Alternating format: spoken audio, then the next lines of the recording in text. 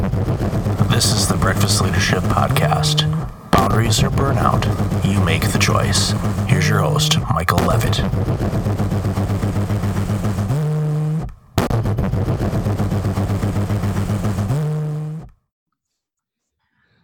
Welcome to another episode of the Breakfast Leadership Podcast. Today, I've got an incredible guest on the show, somebody that I know personally. I've spent time with him at the New Media Summit and have been on his show as well, Smashing the Plateau. David Schreiner-Kahn, welcome to the show. Thanks so much, Michael. It's great to be here. Great to have you here. On the pre-show, we were talking about something that you had mentioned at the New Media Summit that we just recently attended down in Tampa. And it was something that really resonated with me.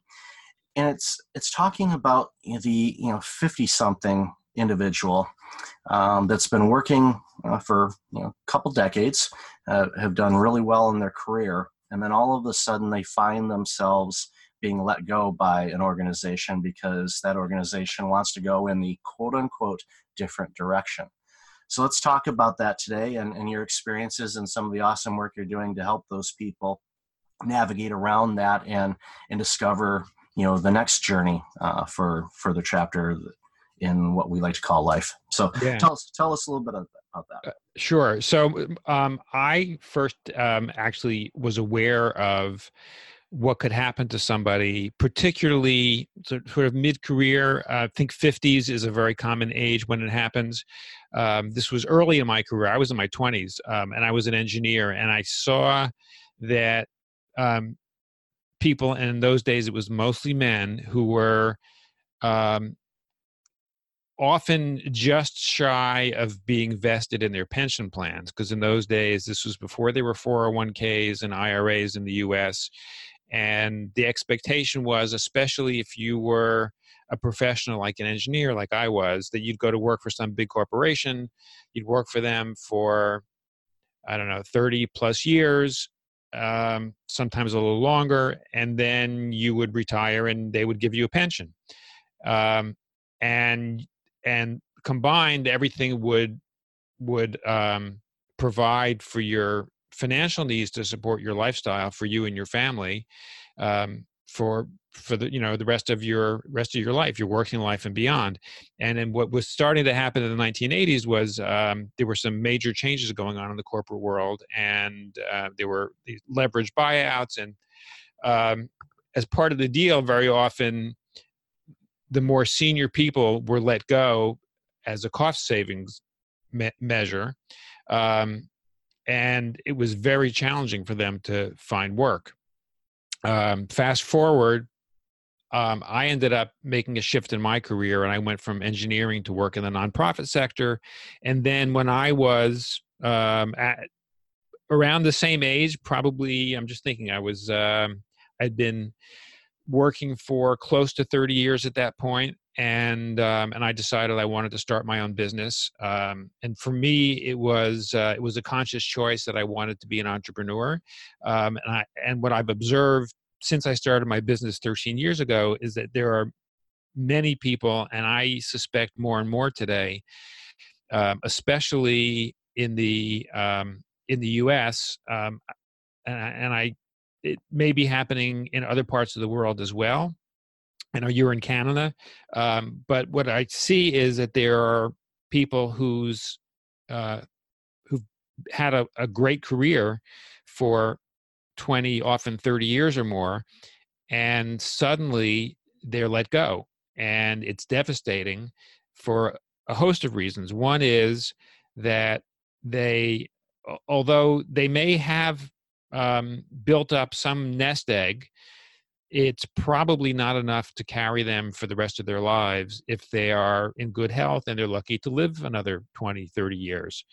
And so financially, it could be pretty scary. For some people, they may have less of a nest egg, and it's even more scary because they need to be able to replace that income fairly quickly. The second thing is frankly, our ego is really tied to our work. Especially in the culture of professional workers. And so not to have that identity of, yes, I'm going to work to do this job that I'm good at and that I love, and that provides great solutions for the people that I serve, suddenly I have a lot of time on my hands, and my ego is not tied to anything. And it can be quite devastating from an emotional perspective. So what do? It's a real dilemma.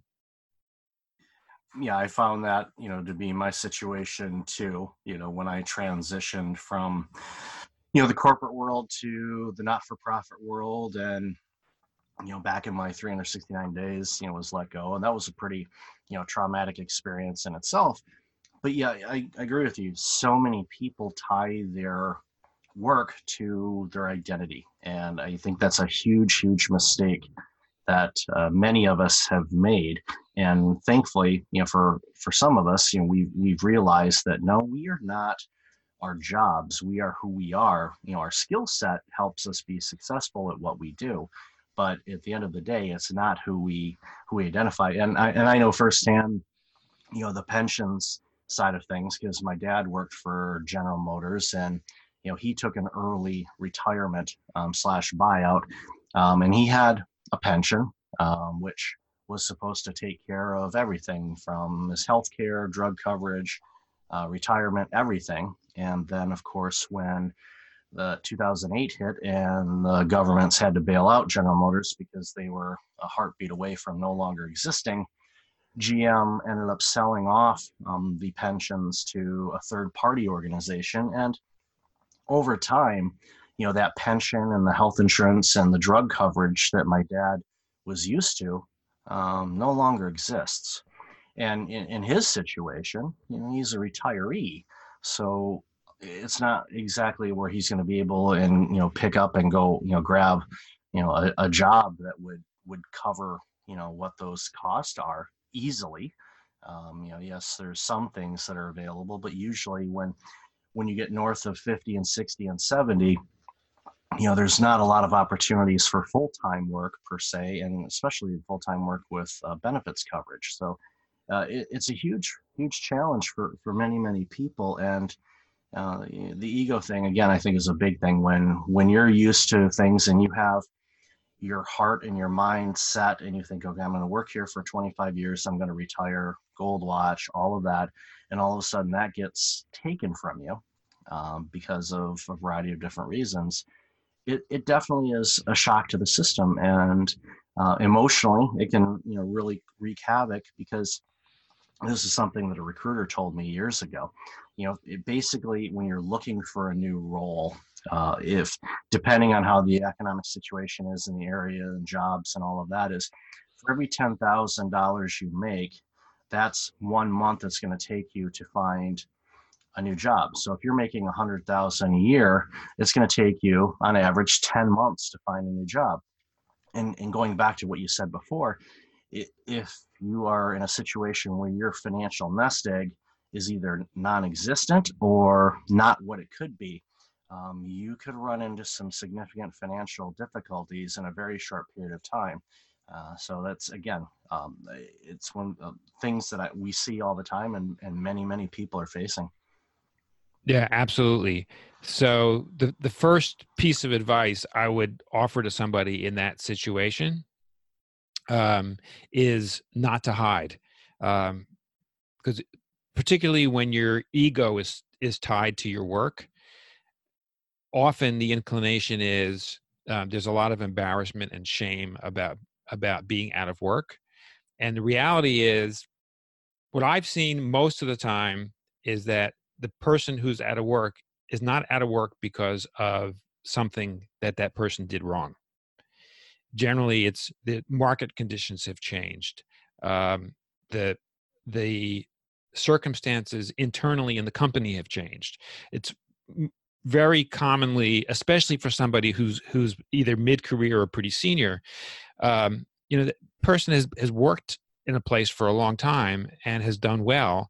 So it's not that they can't perform well or that they don't have a lot of knowledge and expertise. It's usually there's some other factors. Yet, again, going back to the ego thing, we very often blame ourselves We think about, what could I have done differently? And there's a lot of shame involved. And so one inclination is to just hide and not talk about it to other people, which is not going to help you. Yeah, it's important to let people know that, one, you're no longer with that organization. You reach out to your network, and everyone has one. Some people say they don't, but they do. There's people that they know in the industry that they're in or other industries, and simply say that you're no longer with the organization and you're looking for other opportunities, whatever that may be. And one of the recommendations I have for people too is, don't necessarily jump right back into things. If your financial situation is such where you have to, then so be it. But if you do have a little bit of elbow room, take a moment and reflect on things that you would like to do that you haven't had the opportunity to do in the past. And I agree with you wholeheartedly. A lot of times, no matter why you're no longer with an organization, that self-doubt kicks in pretty firm, and you can run into anxiety or depression or a combination thereof, and can be pretty detrimental to you. So if you're experiencing those things, seek medical attention on that. Talk with your doctor about it, and talk with some people about it. Don't hide, because again, as you hide, that's when a lot of those thoughts and things start kicking in. And you load up on vitamin D. Hopefully you can get it the natural way with sunshine, but if you're in a northern climate like me, that can be rare certain times of the year. So make sure you take care of yourself, both physically, spiritually, and mentally, as you're navigating through these new challenges and new opportunities. And that's the key, is look at this as an opportunity, because again, you have a vast skill set that can benefit a lot of people. And you just need to figure out what that skill set is that you want to share, and then find those people that you can help. And I know, David, you work with a lot of people on that to help them, guide them to what their niche is, and where they can really take things forward. Right. And Michael, there are some basic steps that you need to take when you're in this situation. Taking a step back and doing some reflection and some self-analysis is really important. It's one of the things you need to look at is, what is it that you really love doing the most, and what are you most competent at doing? And frankly, although self-reflection is great, it's actually hard to be objective about this and do it on your own. You will get much better results if you do this with somebody to guide you, or also works really well when you are in a group, because the other people in the group, especially those people who are your peers, will help you identify the areas that are your greatest strengths, and they will give you some feedback when you may be going in a direction that might not be so fruitful. Yeah, it's crucial. Yeah, talking with a group of peers that know you, and they can call you out on your BS, because you can say, you know what, I'm really passionate about this and I'm really good at this. And your peers that know you will say, no, you're not. And here's 15 reasons why, while you're passionate about that, that's not your strong suit. Your strong suit is actually XYZ. And oftentimes we don't look at that and we go, do I like doing that? Yeah. It's just sometimes when we're doing this self-reflection, we're not giving ourselves the full picture. We're being very selective in what we look at. And sometimes that, and not because we're trying to hide things from ourselves, but oftentimes we're just, looking at, okay, what about this? This could be something I could do. And again, monetary things come into the picture as well. It's like, okay, can I monetize that more than this one?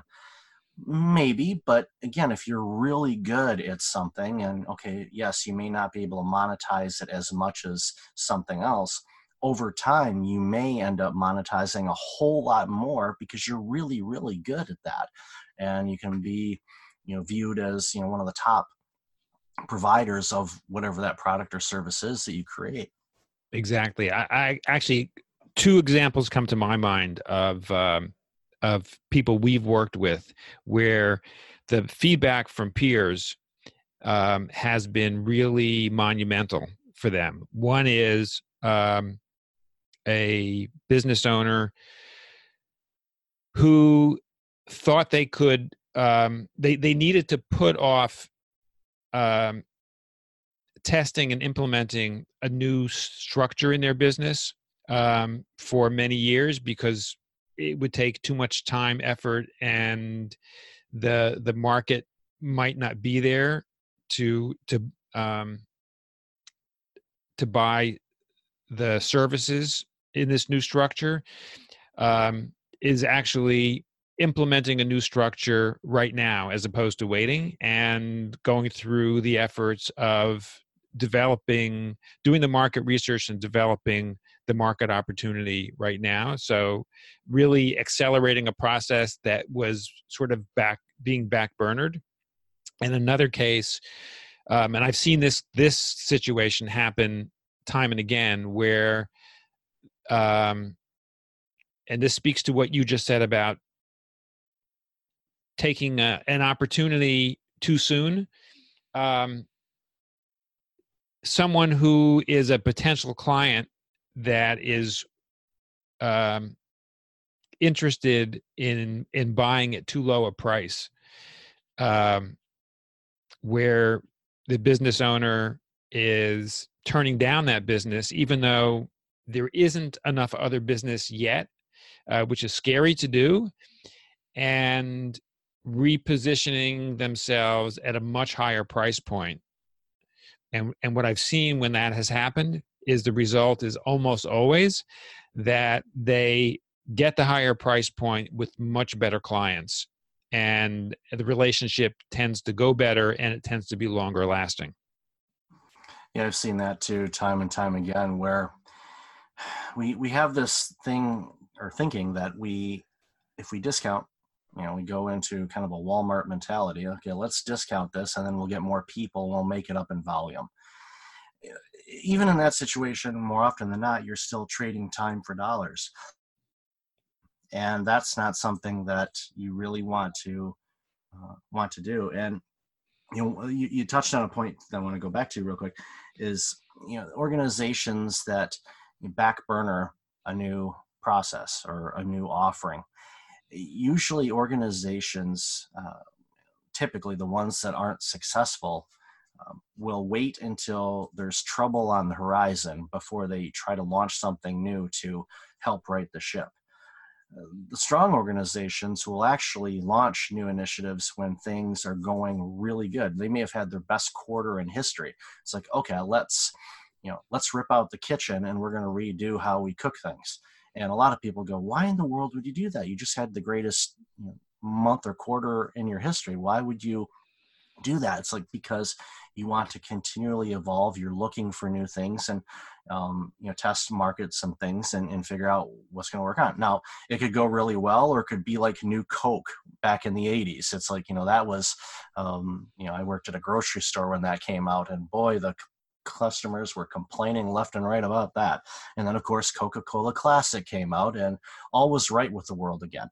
But, that's a good example where I was like, maybe that didn't work out. But at least if your organization is agile, you'll be able to shift around. And it goes the same for individuals is, be agile and be open to some opportunities that may not be 100% of a fit, but if it is in alignment with what you want to do and it helps you continue on your journey and your career of whatever you're working on, then, be open to it, because it's those opportunities that give you some new creativity, some new energy in your life. And quite possibly you could really launch some, fantastic things for you and your career.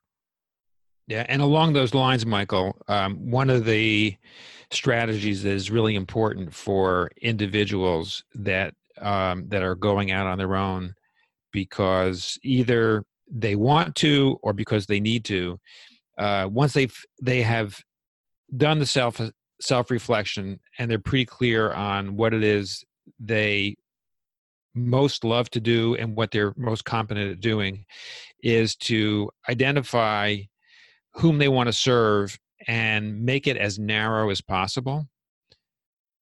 And when you're testing the market for a new offering, test it on something as narrow as possible. And then go deep. As soon as you get a sale, try to go deep in that narrow niche. Yeah, that's golden advice, because too often we're like, I'm gonna offer this coaching program, for example, and it's gonna help people with burnout, something that I do. Okay, yeah, I can just say here's burnout for everybody. That's not gonna work, because burnout for a C-suite executive is a lot different than burnout for a single parent, or for a manager, or for someone that is front lines, like an ambulance driver, or somebody that's in the military. The burnout is, symptoms are similar, but as far as what creates those issues and how to recover from them, the approach is different based on different people. And for me, it's like, you narrow down to who that group is that you want to work with. You get the sale, and then you just go deeper and like, okay, who else in this particular niche makes sense to go with this product, and what can I do to fine tune it even more and get fine point where, okay, you're dealing with a group that there may only be 1,000 people on the planet that could do it, but if you get a decent percentage of that, that's not a bad thing, because then you get really focused on that. And then of course you can look and see over time, okay, is there another market that I'd want to approach? But again, don't get too wide on it, because otherwise you're just spinning your wheel and throwing a bunch of crap at the wall and hoping something sticks. Exactly. And one of the things you need to think about is the target market that I'm looking at able to pay what I'm worth? So looking at your example of burnout for a parent, if you could narrow that down and say burnout for a single parent, because being a single parent is so much harder than being a parent, like a new parent when you have a couple, like two parents in a household. Single parenting is really hard. Yet, unfortunately, single parents certainly in the U.S. and Canada, single parents are usually women, and they tend not to have a lot of disposable income. So they may not be able to pay you what you need in order to pay your bills. So as much as you might like to serve them and they could probably use your help, they may not be the ideal first target market for you. You might be better off looking at double income parents who are new parents, where they have moderate to high income, and there is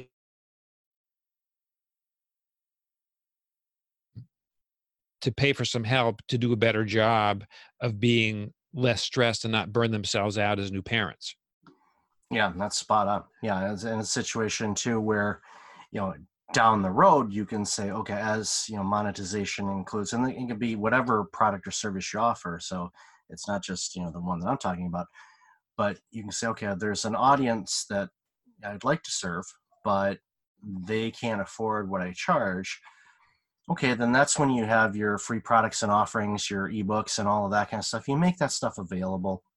Then that way they can still access it, still learn some techniques that can help them out. And they may never be a client of yours, but at least you have something that's out there that can do it. But again, that's something you have to do over time, because otherwise you end up being people pleasing. You're spending all your time creating free stuff. And as I like to say, a sales guy that I saw at a conference a couple months ago said, I can't feed my kid exposure.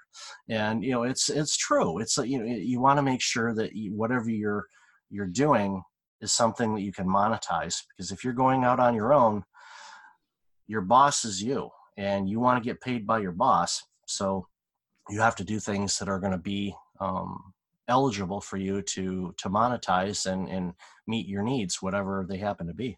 Exactly. So, David, where can people find out more about you and what you're doing? And obviously, I'll put in the show notes, the link to your awesome show and everything else. But how can people get a hold of you? Well, the best place to go is the site for our show, smashingtheplateau.com. And anyone who's interested can click on the button on our homepage, schedule 30 minutes to speak with me. I'd be happy to answer any questions anyone has about how they can do a better job of creating the kind of business that will support the lifestyle that they want, or if they have an existing business, to really ramp it up so that they do a better job, they optimize their business, they increase their revenue, and they provide some consistency of revenue to support what they need. Well, that's awesome. And audience, I'll have all of that information in the show notes. So David, always good to talk with you. Great to connect with you, and great to see you at the conference not too long ago. And hope that everything's going well and the rest of 2019 is amazing for you. Same for you, Michael. Thanks so much. Thank you, David. Until next time, everybody, be well.